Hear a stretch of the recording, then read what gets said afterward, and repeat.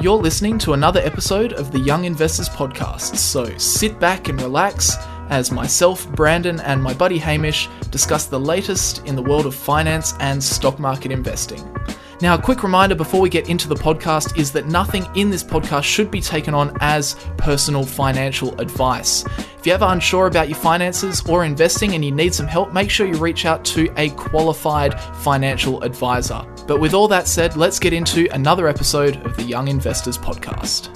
Alrighty, everybody, welcome back. Hello, Hamish. How's things? Hello. Things are good. Hello. Hello. Yeah, things are going well. We're on audio only for this week, unfortunately. We are. We're back off video, but I could put my video on, but it's very boring. I'm just sitting in a hotel room because I'm in Melbourne because I'm in Melbourne because I'm working. yes, But purely no, not really. business. It's for the podcast. It's the Formula One. It's the Formula One, Hamish. The Grand Prix, the Australian Grand Prix is back, baby. How Let's exciting. go. How exciting. Oh, I'm so looking forward to it. I mean, I'm not even going, but you are, and I'm looking forward to just watching it. I haven't seen... Yeah. I wasn't following the Formula One before it has been in Australia. So, like, it was cancelled, in 2020, of course. It was cancelled last minute. Yep.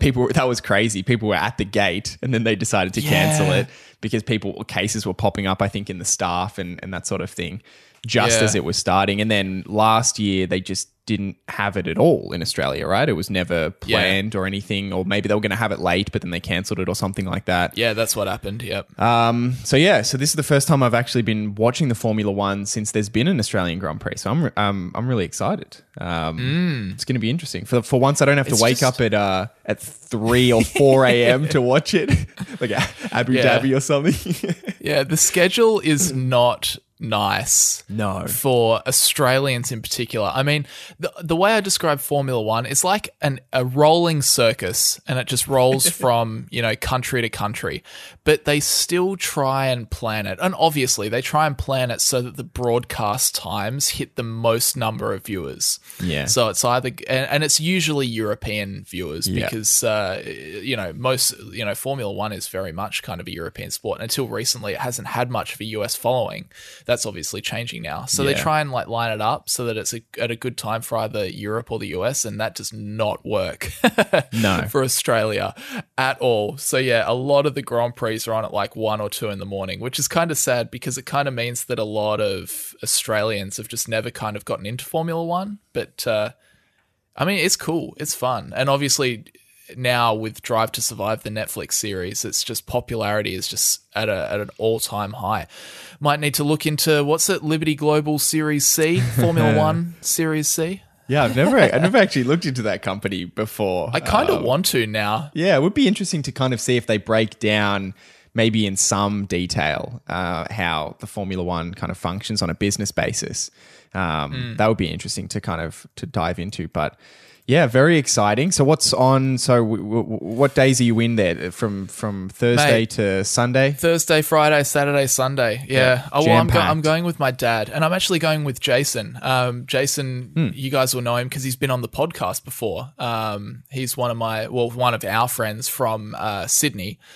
But he's big into Formula One as well. We did a podcast with him, and he kind of explained the whole central bank system, kind of what is money, how the Fed prints money and that sort of thing, which, he understands it so well that a lot of the stuff he was talking about is straight over my head. But yeah, he's smarter than both of us combined, times 6. He's a big brain, isn't he? He is a big brain, yeah. Yeah, for sure. But yeah, so he's coming down here as well. He's just gone. I'm actually staying with him. He's just gone out to the city. So otherwise, I would have brought him on the podcast. He could have subbed in for me. But yeah. What have we got? Anyway, still a lot to talk about today. Yeah. What have we? We got a lot to talk about. Tesla, Elon Musk. Oh my gosh. I mean, yes, I like to talk about the guy, but this week it's just Elon City. Yeah. And I'm sure you guys already know why regarding all that Twitter stuff. But then we've also got a couple of things from the Federal Reserve. We've got Uber, some news out of Uber, which I thought was actually quite interesting. So I might take us through that. And if we got time, we'll go through some Q&A. And I've got one other little secret story, which I can get to if we've got time. Beautiful. All right.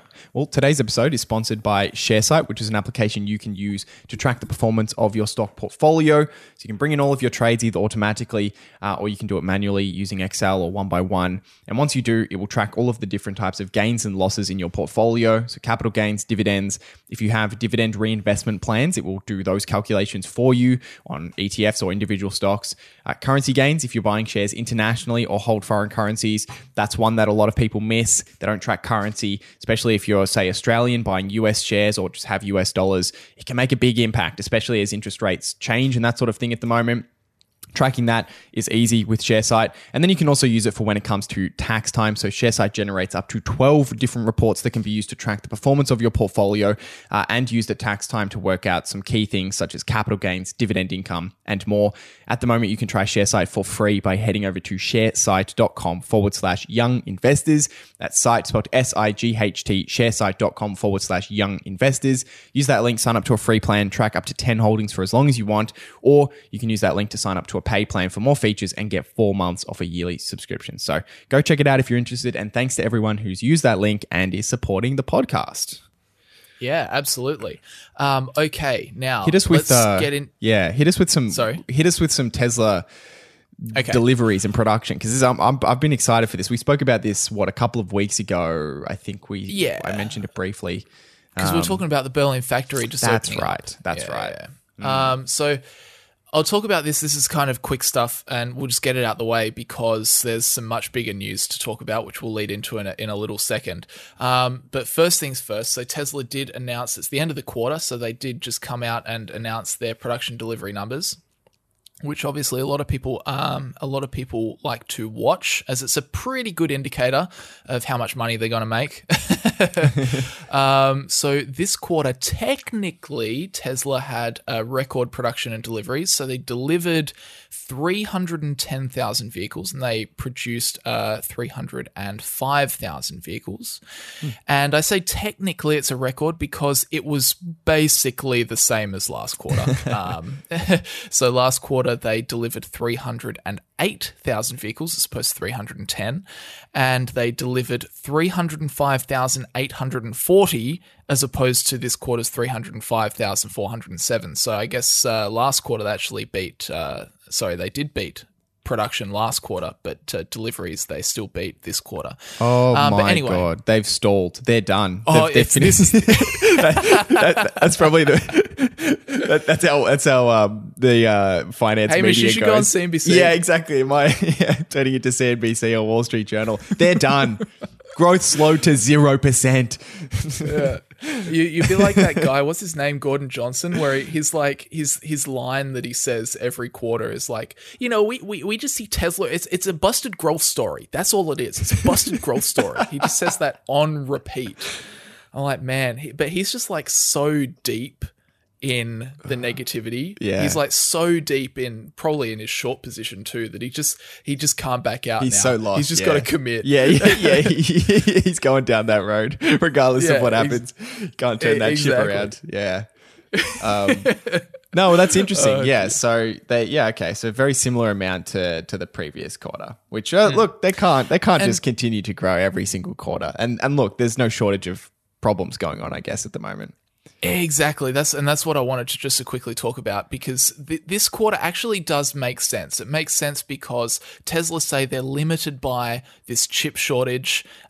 We know that Fremont, we know that Shanghai, their two big current factories are just pumping at the moment, producing as many cars as they can. And we also know that Berlin and Austin Gigafactory have not yet ramped up. Exciting news is that actually today, tomorrow for us right now, the Austin Gigafactory will be officially opened and the first customer deliveries will happen. We had that story for Berlin a couple of weeks back, as you were talking about before, Hamish. Yep. But yeah, those factories obviously haven't ramped up. So I think that this result is to be expected, particularly because they also have the problem of the chip shortage.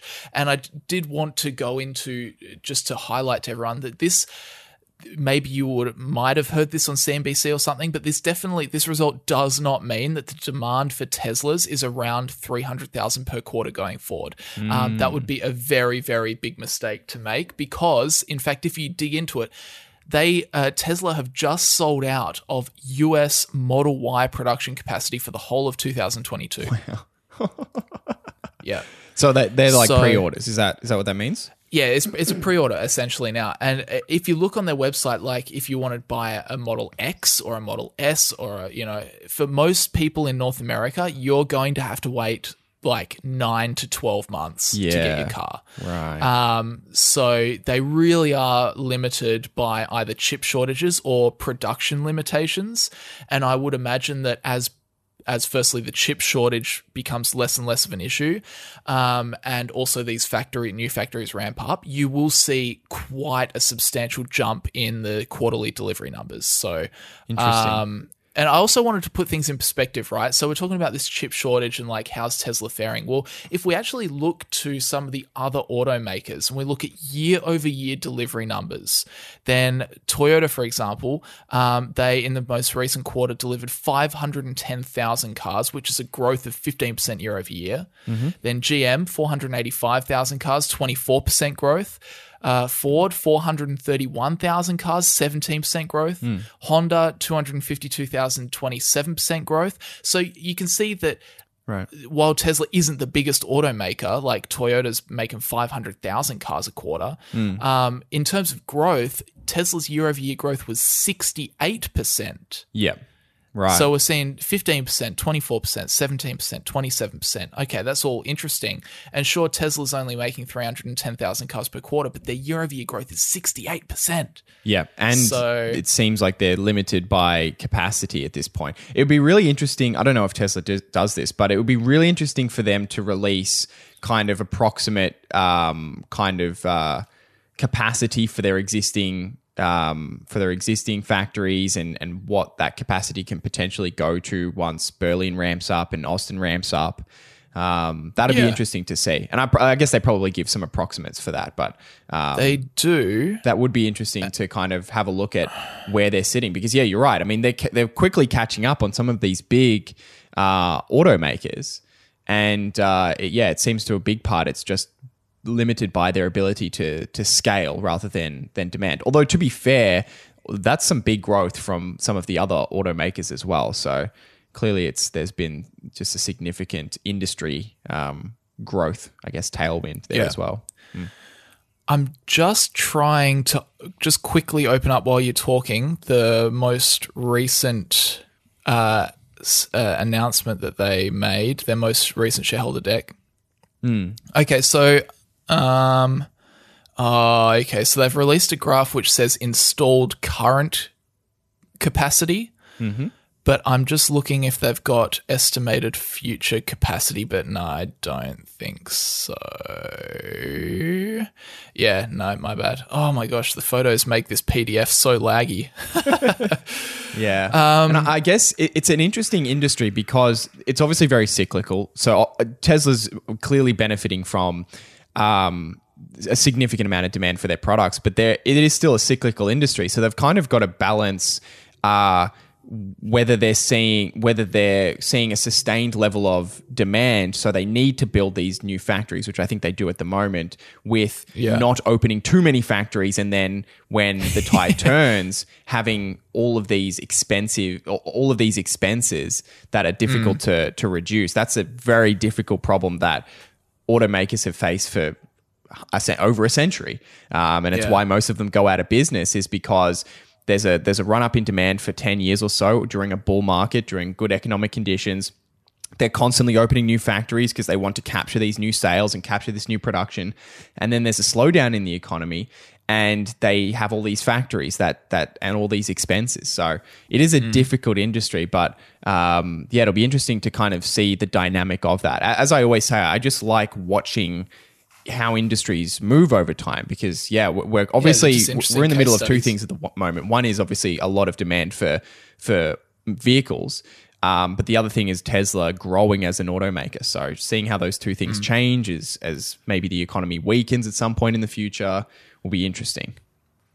Yeah. So I've got here the current installed capacity in Fremont for Model S and X is 100,000. Then for 3 and Y, it's 500,000. Then in Shanghai, it's over 450,000 for 3 and Y. So that's what 600, 789, just like let's say 1.1 million ish per year, which probably works out at 369. So around about 300,000 per quarter. So you're right. We're kind of just waiting on the Berlin and Texas. So interesting. Yeah. All right.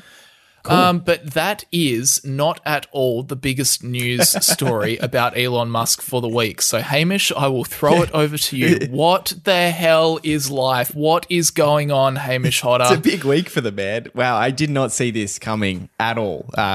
This really just took me by surprise. But Elon Musk has revealed, as I'm sure everyone's aware, a 9.2% investment stake in Twitter, which is pretty crazy. Didn't see this coming at all. Boom. Yeah, it's not. I just didn't expect Elon to be making such a big investment in another company. But he's also an avid user of Twitter, so it's very on brand for him. But a 13G SEC filing was submitted this week.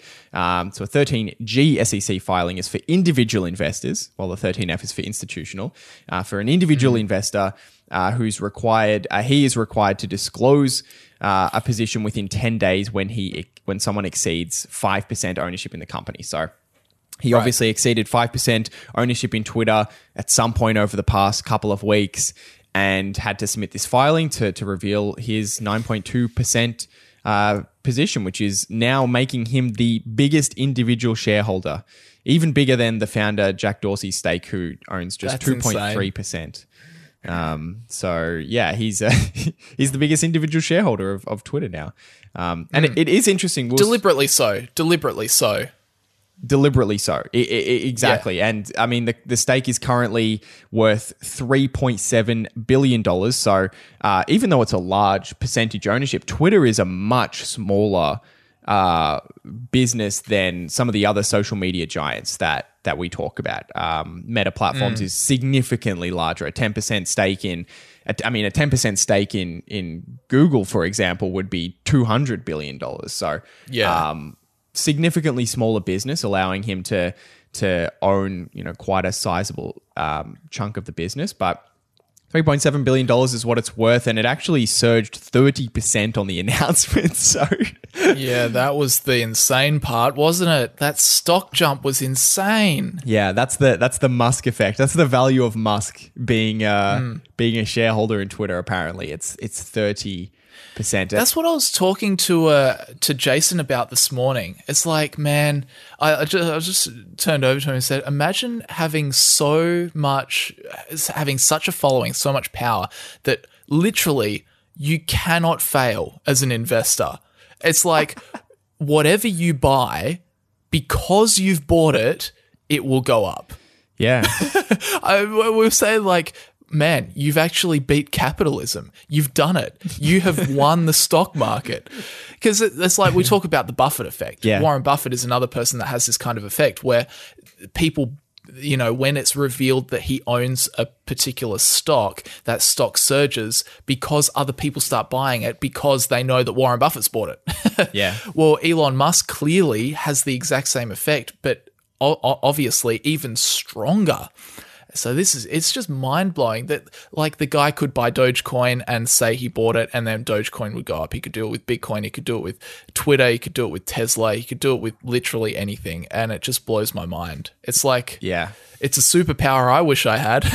Yeah, it is insane. And it's also kind of a lesson, I think, in just understanding market efficiency, because the stock market is very efficient at allocating information and what that means for businesses. But something like this, there's no way to quantify what impact Musk's 9% investment no will way. have. So this 30% increase in the stock is obviously not a perfect representation of the increase in value in Twitter, right? There's no way to know what the actual increase or decrease in the value of Twitter will be because of this investment. So I think it's just a good lesson in understanding that markets are very efficient, but they can't possibly be entirely efficient because there's things like this where investors are just they just have an opinion about what this means for Twitter, and we'll kind of see how that plays out. But Musk has been for a very long time two things: one, an avid user of Twitter, but also probably its biggest critic.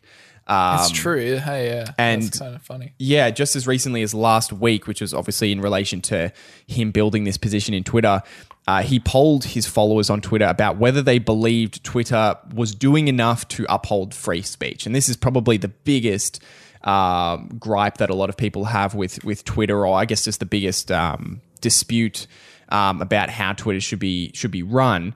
And 70% of that people who responded to that poll said no, basically saying Twitter does not do enough to uphold free speech. And Twitter is notoriously strict when it comes to I guess managing and removing things that they don't want on their platform. All social media platforms have a significant amount of moderation, and it has increased over time. Even YouTube, for example, used to be very unmoderated, and now it's extremely strict. Even if you have a lot of cursing in your content, you might be demonetized.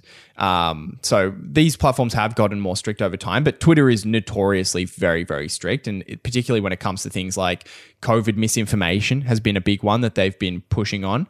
And another one is what they deem as hate speech. So people who are bullying other people on the platform, and that sort of thing. And these are two big questions about how should Twitter manage these things, and what does COVID misinformation mean? They're very difficult questions. Twitter's management believes that it's their job, Twitter's job, to protect people, to protect what people see on the platform.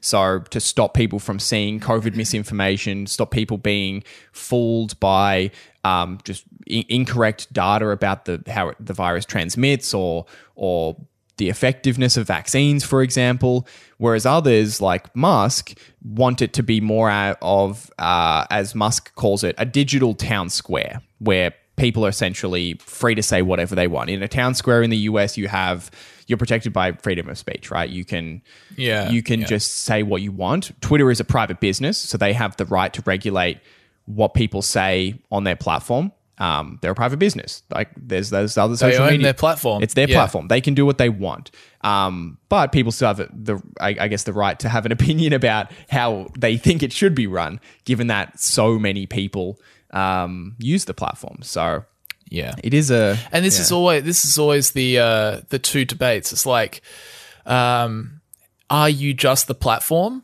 Yeah. Or do you have and we won't get into this now, I'm sure, because we've just discussed it at length before. Are you just the platform, or do you have a responsibility to filter what is on the platform? Yeah. And you see Twitter, which is very much leaning towards yes, we do want to filter what's on our platform, algorithmically based on, trying to prevent hate speech and this sort of stuff. And you can see that just generally Facebook, while there's definitely filtering still on Facebook, you can see that, Zuckerberg's approach is more along the line of, we just want to be the platform. Yeah. Use it how you like. It's just a tool that we've created for you.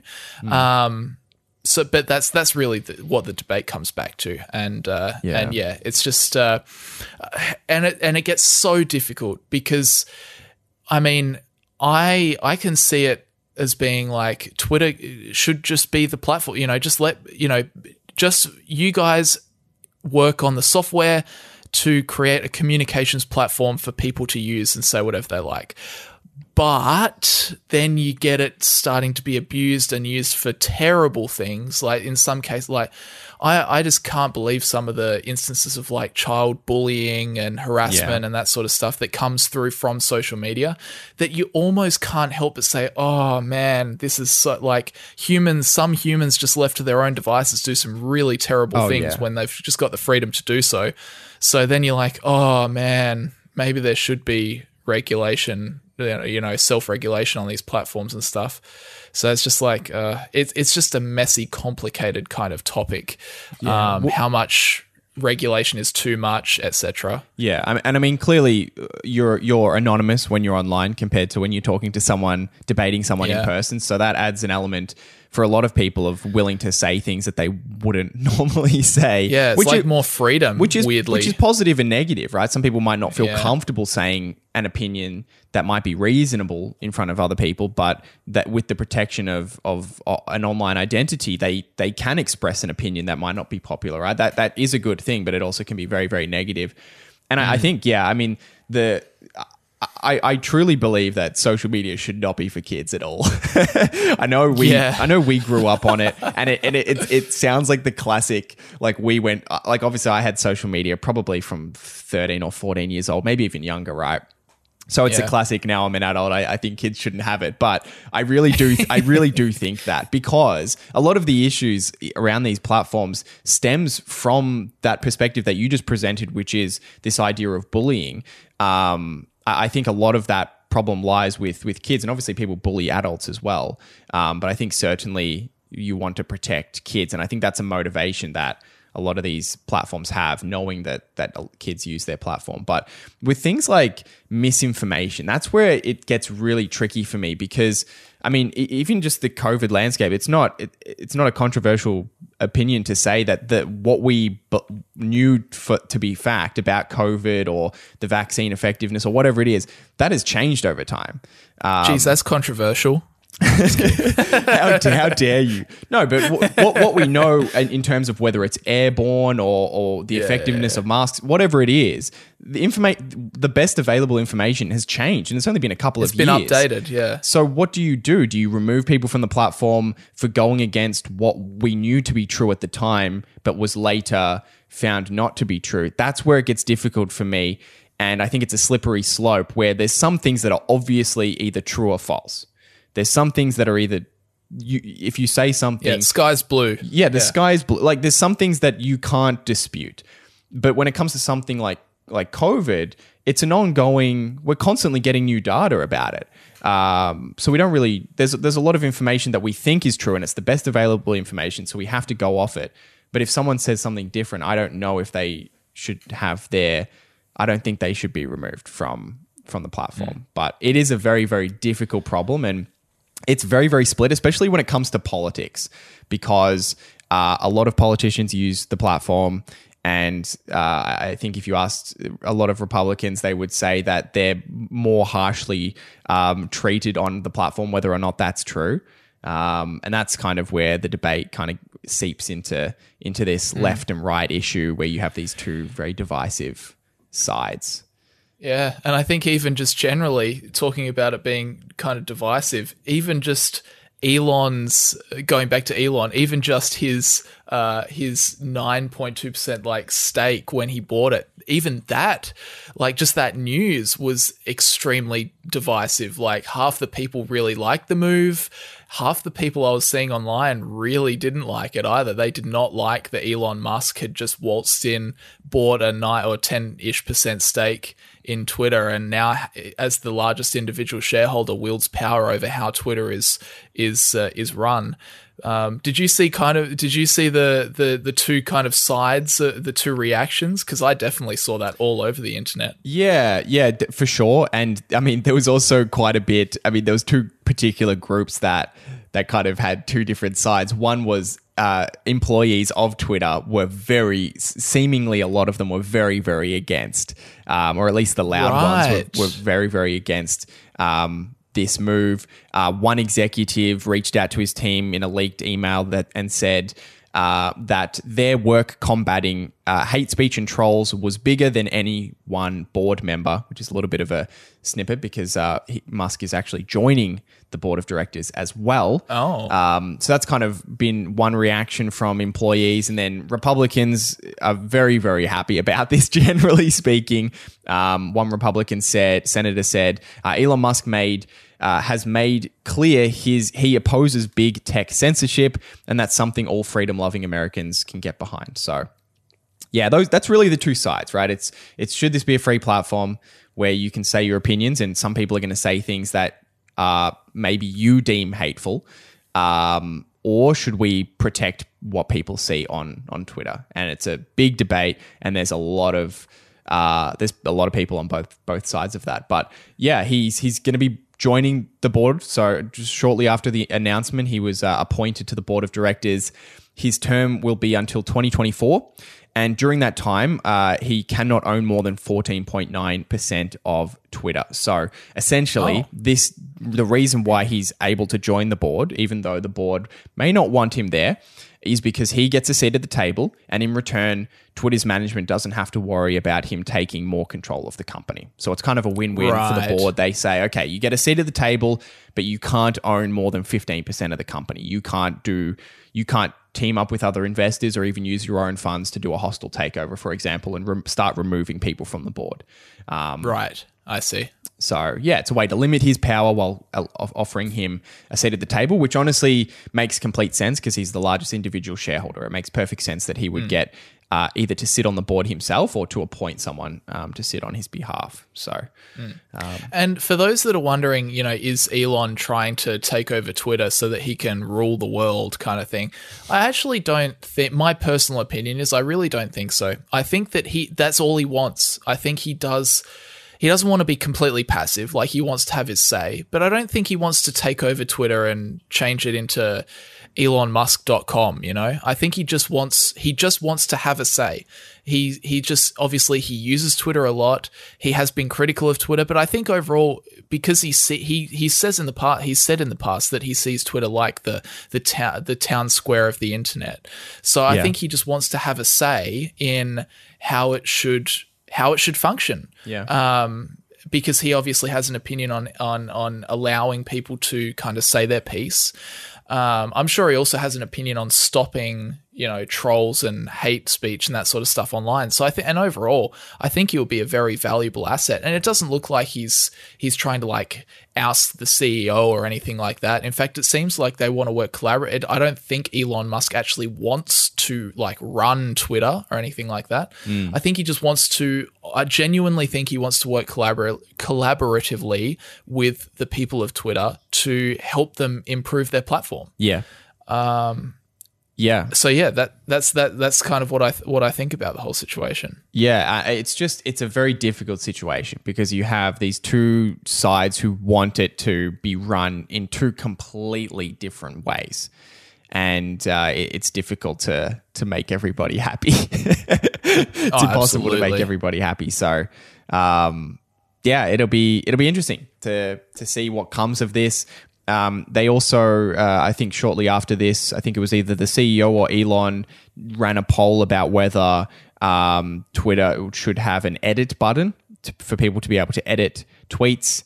And that was extremely popular. It looks like may very well likely implement something like that, whether it's even just a 5-minute period after you've posted a tweet where you can edit the tweet in case you make a mistake or something like that.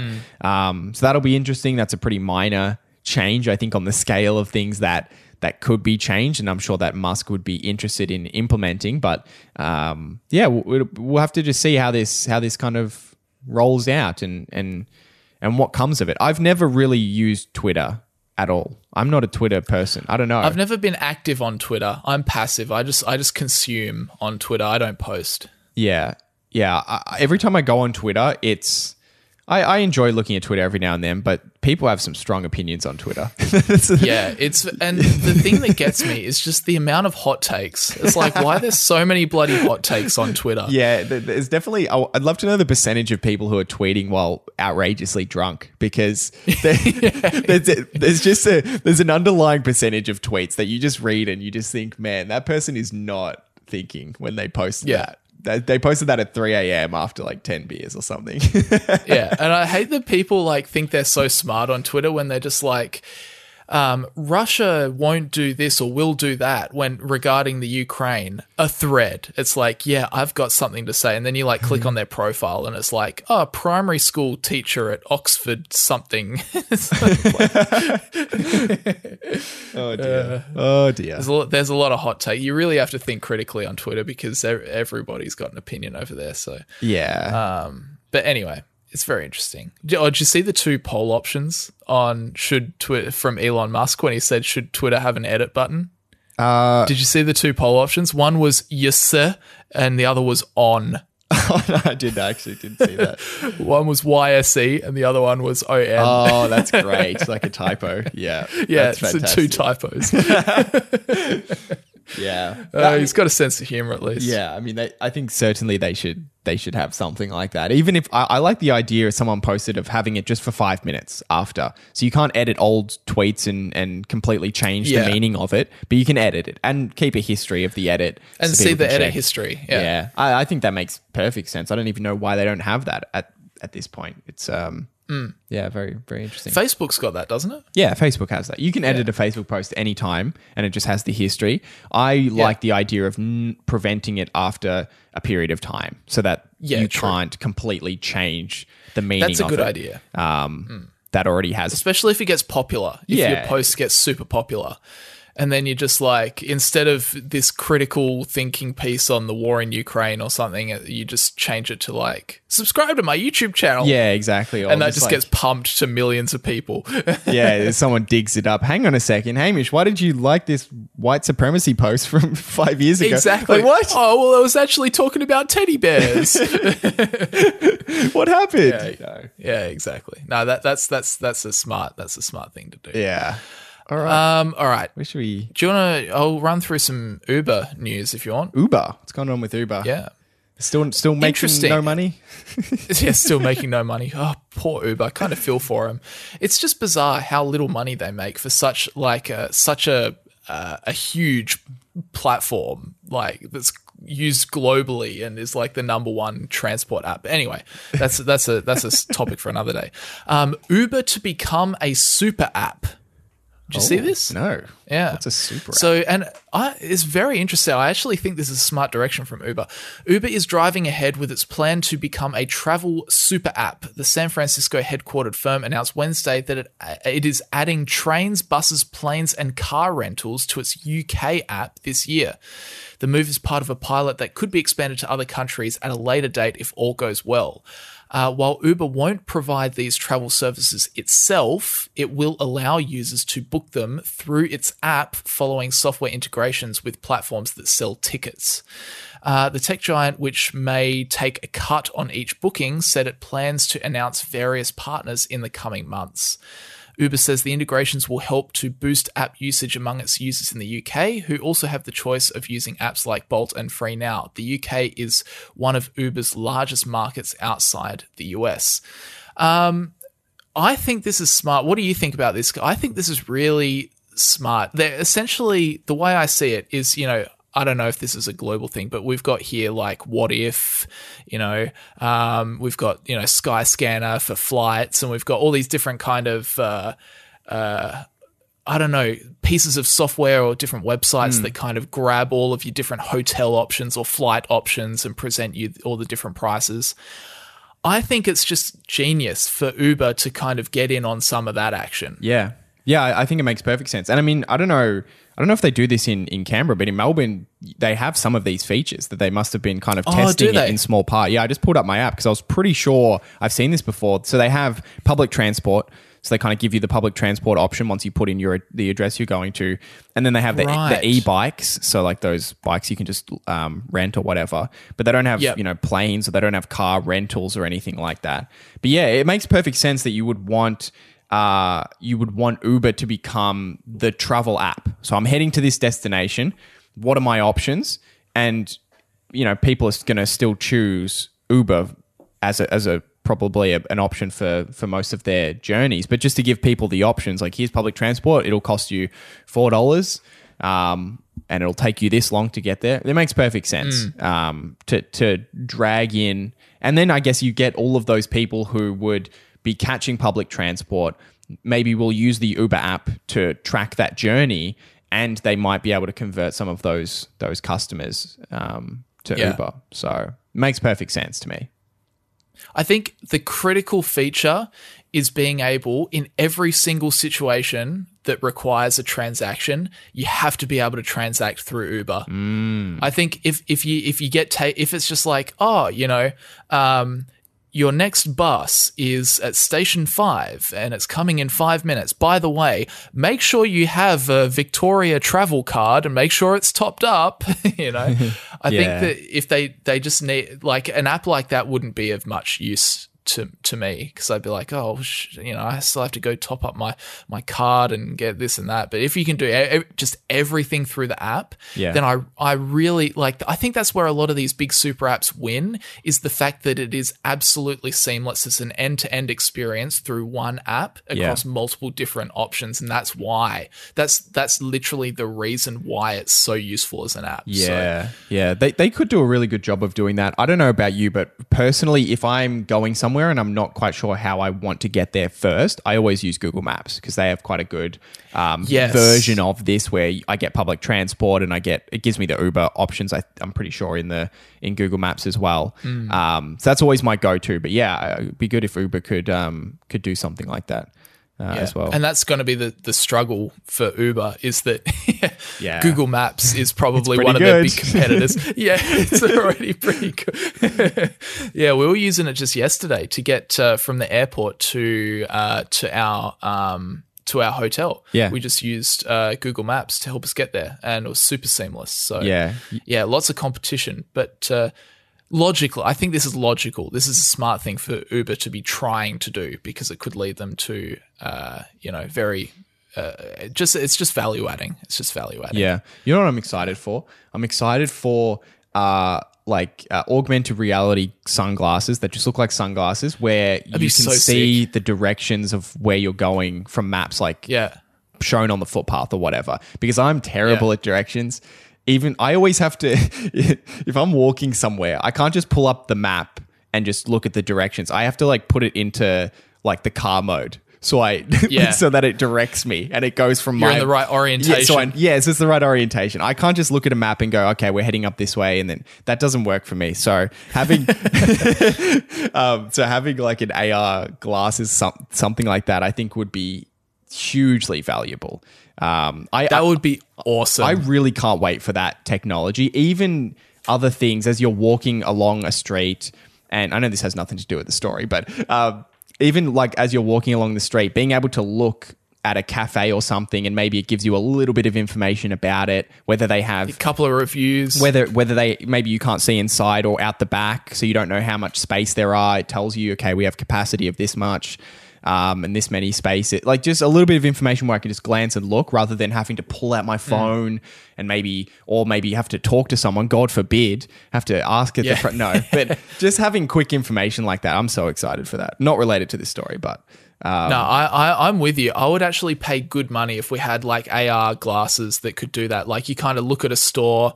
Imagine if you just because you know how painful is it? They don't have the menu on the window, so you have to walk in, and then you're like, oh crap, I feel like I have to sit down now, but really I just want to look at the menu. You just wear your AR glasses, look at the restaurant, and Google or Apple or whatever says, this is their menu. These are the reviews. What dishes are popular? Most people have the, I don't know, butter chicken, which is probably accurate. But yeah, same thing. It could be used like what you're saying with maps. You don't know where you're going. Your glasses just say, walk in this direction. It's got an arrow pointing your dots along a footpath. And then it's turn left here, dots along the footpath. It's oh, that would just be so cool. Yeah. So cool. I hope that's not the future. I hope that's not too far away. I could imagine that being in the next 5 years. I don't think it will be.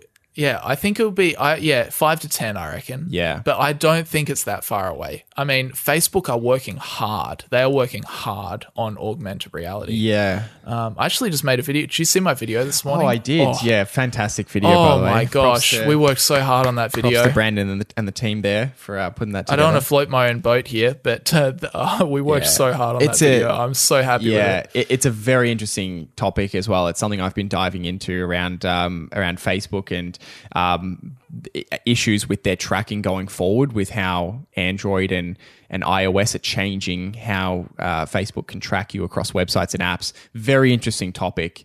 And it's definitely a big issue for Facebook and other advertising businesses. So yeah, you did a great job of breaking that topic down in detail and explaining it easily. Thanks, so, man. Yeah, highly recommend you go check it out if you haven't already, but I'm sure everyone has gone and watched it already. Thank you, man. I appreciate it. Yeah, we worked so hard on that video, and hopefully it shows. I think it does show. I think it's a step up in what we've done previously. Oh, absolutely. Yeah, good work, Claude, as well. Props to Claude, my fantastic. editor. He did a great job. Anyway, Uber super app. We'll see what happens. Yeah. Hope they do it. All right, I gotta. Federal Reserve. We got to talk about. It's been a while since we've spoken about the Federal Reserve. It's been years. Actually, I had I think it was the last podcast we did. Someone said I was saying how talking about bonds was dry, and they said did I hear dry? I've been hyped up all day because of it. So I'm glad that it's not just me that's into bonds and the Federal Reserve. There's one viewer, and if there's one viewer, I get to talk about it. Okay, you can't do anything about it. Sorry, everyone else. No, but there's not too much this week. There was the minutes from the March meeting was released, so the notes. And there was really two key points that were discussed that were kind of interesting that we hadn't already known. So the first is that the members have agreed that they'll likely, in the next, so starting in May for 3 months, they're going to sell $60 billion in treasury bonds and $35 billion in mortgage-backed securities, which is a complete 180 from what we've seen like last year, for example, up until March. Last year, the Fed was buying $120 billion a month. So that's been completely stopped. It stopped in March, and now they're looking to sell about $30 billion a month from May, for 3 months from May. So big switch around now. They're starting to sell bonds. Yep. What does this mean? Well, last year, whenever the US government needed debt, so whenever they needed some more money, they would make a bond and they would look for a buyer of that bond, and the Fed was buying a lot of bonds, so Fed would probably be the buyer, right? So they make a bond. Sucked them all up. They get some money. Hey, Fed. Hello. Have you got some money? We'll come to the rescue. Yeah. So they basically had access to as much debt at very, very low interest rates. This year, not only will the US government still continuing to try and get debt, but they won't be able to get it from the Fed because the Fed's not buying any more debt. But not only that, the Fed is also a seller. So the result of this is you have not only the US government selling bonds, but the Fed also selling bonds and not buying the US government bonds. So basically that means the cost of debt is going to rise for the US government, and not just on US Treasury bonds, but also mortgage-backed security. So it's also going to be felt in the mortgage market. And we've already seen that. Mortgage rates in the US are starting to climb. They're starting to get... Yeah, we were talking about that last week, weren't we? Yeah, I think what were they getting closer to 5% now? Yeah. So yeah, that's kind of the situation. This is what Ray Dalio has been talking about for a while, and this is kind of the tipping point. What's going to happen? Are we going to start to see the yields on these bonds actually go up quite significantly? Because that's really what has to happen if the US needs debt. If they need the money, then they got to entice the buyers. Then they have to entice the buyers, which is not the Fed anymore. They have to entice other buyers. So it'll be interesting to kind of see how that dynamic plays out. That's starting in May. And then the other kind of key point was around interest rates, of course. So the quote from the minutes was, many participants noted that one or more 50 basis points, which is 0.5%, increases in the target range could be appropriate at future meetings, particularly if inflation pressures remain elevated or intensified. So essentially that's saying we could very well see some 0.5% increases rather than the minimum 0.25% that we saw last month. So yeah.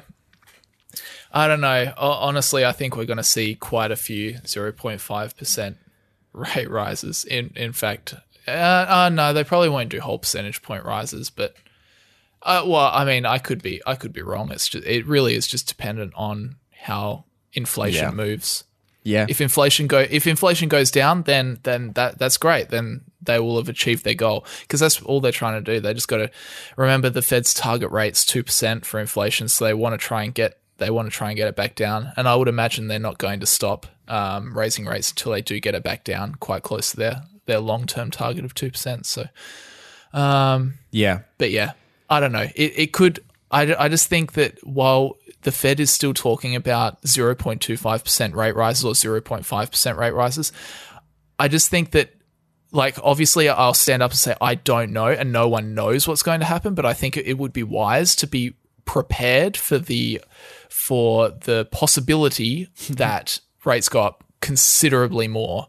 And again, I don't think it's the same situation that we've got now, but remember that the quote that I always use is back in the 70s, inflation spiked really hard up to 15% and rates went to 20% almost overnight, like Paul Volcker. Now that's an extreme example, but when we're talking about like inflation spiking and there was like, oh, we might raise the rate 0.25%, then it's just like, well, we know that maybe if they raised it by the rates by like 10%, then that might do something. But I think it's just worthwhile, something like that might be possible. But anyway. Definitely. Yeah. And so next week we'll get inflation data for March, which is going to be insane because we're going to see the impact of the oil supply shock. Oh, my golly gee. This number, I think, was initially at the start of the month was expected to be around 9%. I haven't looked at expectations recently, but really? We will see. Will that make, we will see. It could be terrifying. This could honestly be terrifying because that was a big jump in oil. Yeah, it was massive. It was I mean, in some parts of the world there was literally 100% increase in the price of in the price of oil. Areas in Europe saw a lot of that where they were heavily reliant on Russian oil. The US less so. So the impact wasn't as severe, but yeah, it's been an insane increase. So how that translates into the overall inflation number will be fascinating to see, and we're going to see that next week. But yeah, This is such an interesting time to follow economics, just generally. It is, yeah. I've never in my life where I've been paying attention to this sort of stuff has this been a more interesting. I mean, it's kind of sad in a way. It's not the best situation, but never has there been a more interesting case study to follow than right now. Yeah. Yeah, and I mean, it's always ongoing. Every month we get more inflation data, which is interesting to follow. And every month we also get, or most months we get a Fed meeting where they make a decision about what they're going to do. And for the first time in so long, they're having to take action other than leaving interest rates at zero and continuing to buy bonds. So it's going to be fascinating over the next month or so to see how things play out because. Yeah, as I've said, it's just insane to watch inflation continue to rise. Everyone, I think, needs a reminder that it was at the end of 2020, I think, where they said, yeah, this is where it's going to peak. And it was at like 4%. And we're now 2 years later and we're at whatever it was last month, 7.9% or 8.2%. So it's still going up. Nobody knows what's going to happen. Everyone's been wrong. So it's going to be a fascinating. There's no use making predictions. No, it's just a roller coaster ride, and you can't. It's like in the roller coaster ride in the dark. That's what it is. We'll see what happens. And the best thing you can do is just be prepared for all scenarios. Yeah. So interesting stuff. Yeah. All right. With that said, let's wrap up the news and let's do some Q&A, Hamish Hodder. Yep. So, this is sorry, what were you going to say? I was going to say this is a really important question we got that we have to address. Oh, okay. Yeah. So the question's to be answered before your Omaha trip. So we haven't gone yet. So we're on it. We're all right. We're all right. What businesses are you excited or interested to visit in person in the US? And then aside from the obvious Texas Roadhouse meal, of course, and Chipotle. And then in brackets, Chipotle needs to be a Young Investors Podcast YouTube video exclusive. I'd completely forgotten about the Chipotlanes, I'll be honest. We need to go to one. Yeah, we'll definitely put that on the list because that was... We haven't made that joke in a long time. What happened? God, we fell off. What are we doing? Yeah. Well, probably just Chipotle hasn't really been that interesting maybe over the last little while. But anyway, to answer the question, I am extremely excited to go to the United States. And half of that reason is because I will get to see some of these businesses. I think it's going to be awesome. I am definitely excited, being my little Elon Musk fanboy that I am excited to go and see the Gigafactory in Texas when we're in Austin. That is going to be sweet because that factory is enormous. So that'll be really cool to actually see that factory somewhat up close. I'm excited to go to a McDonald's because we don't have McDonald's in Australia. No, I'm just kidding. No. I was keen to go and see SpaceX as well, but I think we're just not going to do it. It's just a little bit too hard to get to Boca Chica. But another one that I'm thinking I'm excited to go and see is potentially either Disneyland or Universal Studios. Of course, the two kind of big theme park franchises. So, of course, what is Universal Studios is Comcast. And Disneyland is obviously Disney. Yeah, it's Comcast, isn't it? Yeah, Comcast. They have that. Yeah, NBC Universal assets. Yeah, that's right. Yeah. So I'll be very interested to see that. But I think that we are both quite excited for Texas Roadhouse. Oh yeah, yeah. I think certainly I'm excited to see some Tesla stuff. And yeah, Texas Roadhouse is it's been a long time. All I've ever done with Texas Roadhouse is read thousands of bloody US Google reviews. I've never actually been able to eat it myself. So his mouth's been watering. Yeah, you've always been the outsider looking in. I know. I've been looking at menus for Texas Roadhouse for years now. I'm well prepared. I know exactly what I'm getting. Oh, that's great. I'm actually excited. It sounds like it should be a really good experience. I hope it is. Yeah, well, I mean, if the reviews are anything to go by, I mean, their reviews are insane. I've never seen a restaurant chain that consistently hits 4.5, 4.6, 4.7% out of 5 on every single restaurant. If you just pull open Google Maps, pick a random spot in the US and search for Texas Roadhouse, and the restaurants have those ratings. It's insane. Wow. Even if you look at any other restaurant chain, even extremely successful ones, you just don't get that kind of consistency in people loving the experience. So we'll have to see. We'll have to see, but I'm excited. Chipotle, yeah, I'll definitely have to write that down because I did forget about that. Are there any other businesses you can think of that you'd like to kind of you go and see that have kind of popped up in your? I don't know. In your investing kind of, I don't know off the top of my head hard right hard now. to think on the spot. Yeah, I'm not sure. It would be cool if we were going to like Silicon Valley or something. That would be pretty. Yeah, cool. that was my initial thought. Of course, if we were heading, into San Francisco and that area, the Bay Area, then of course we could have seen Facebook and Google's headquarters there. And so, unfortunately, we're just not going that way. No, we're not. But that's okay. And I'm sure there's lots of stuff where we're going. Lots of interesting stuff to see. So yeah. We'll definitely. All right, let me ask you this. Oh, sorry. All I was going to say is we'll definitely have to check out that the McDonald's that Buffett goes to in Omaha. Oh, absolutely. All right. They should do like the Warren Buffett special or something of that McDonald's. They should. They should lean into that. Yeah. Yeah, they should for sure. Anyway. All right, Hamish. Hi, guys. What may happen to the companies that pay medium to high dividends around 3 to 8%?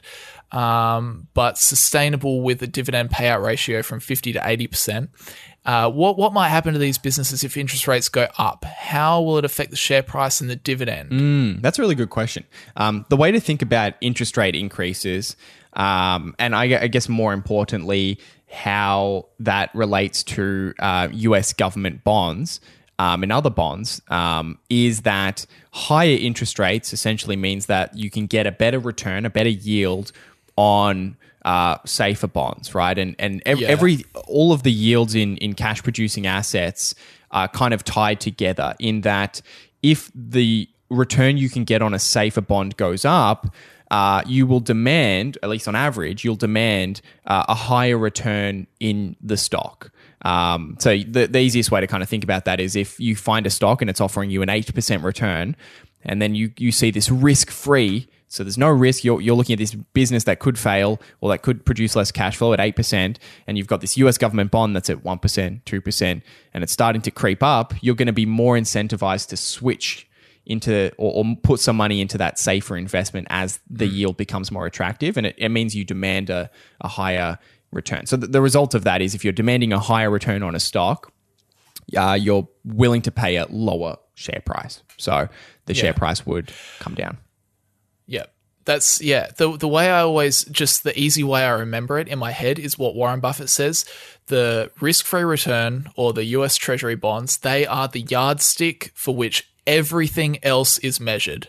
Yeah. So you just think, what if that yardstick is moving up, or and you can get an easier return by going with the safe, secure, risk-free return. That's the yardstick. So it means that everything else has to sweeten its deal, or more investors will, naturally go to bonds. Yeah.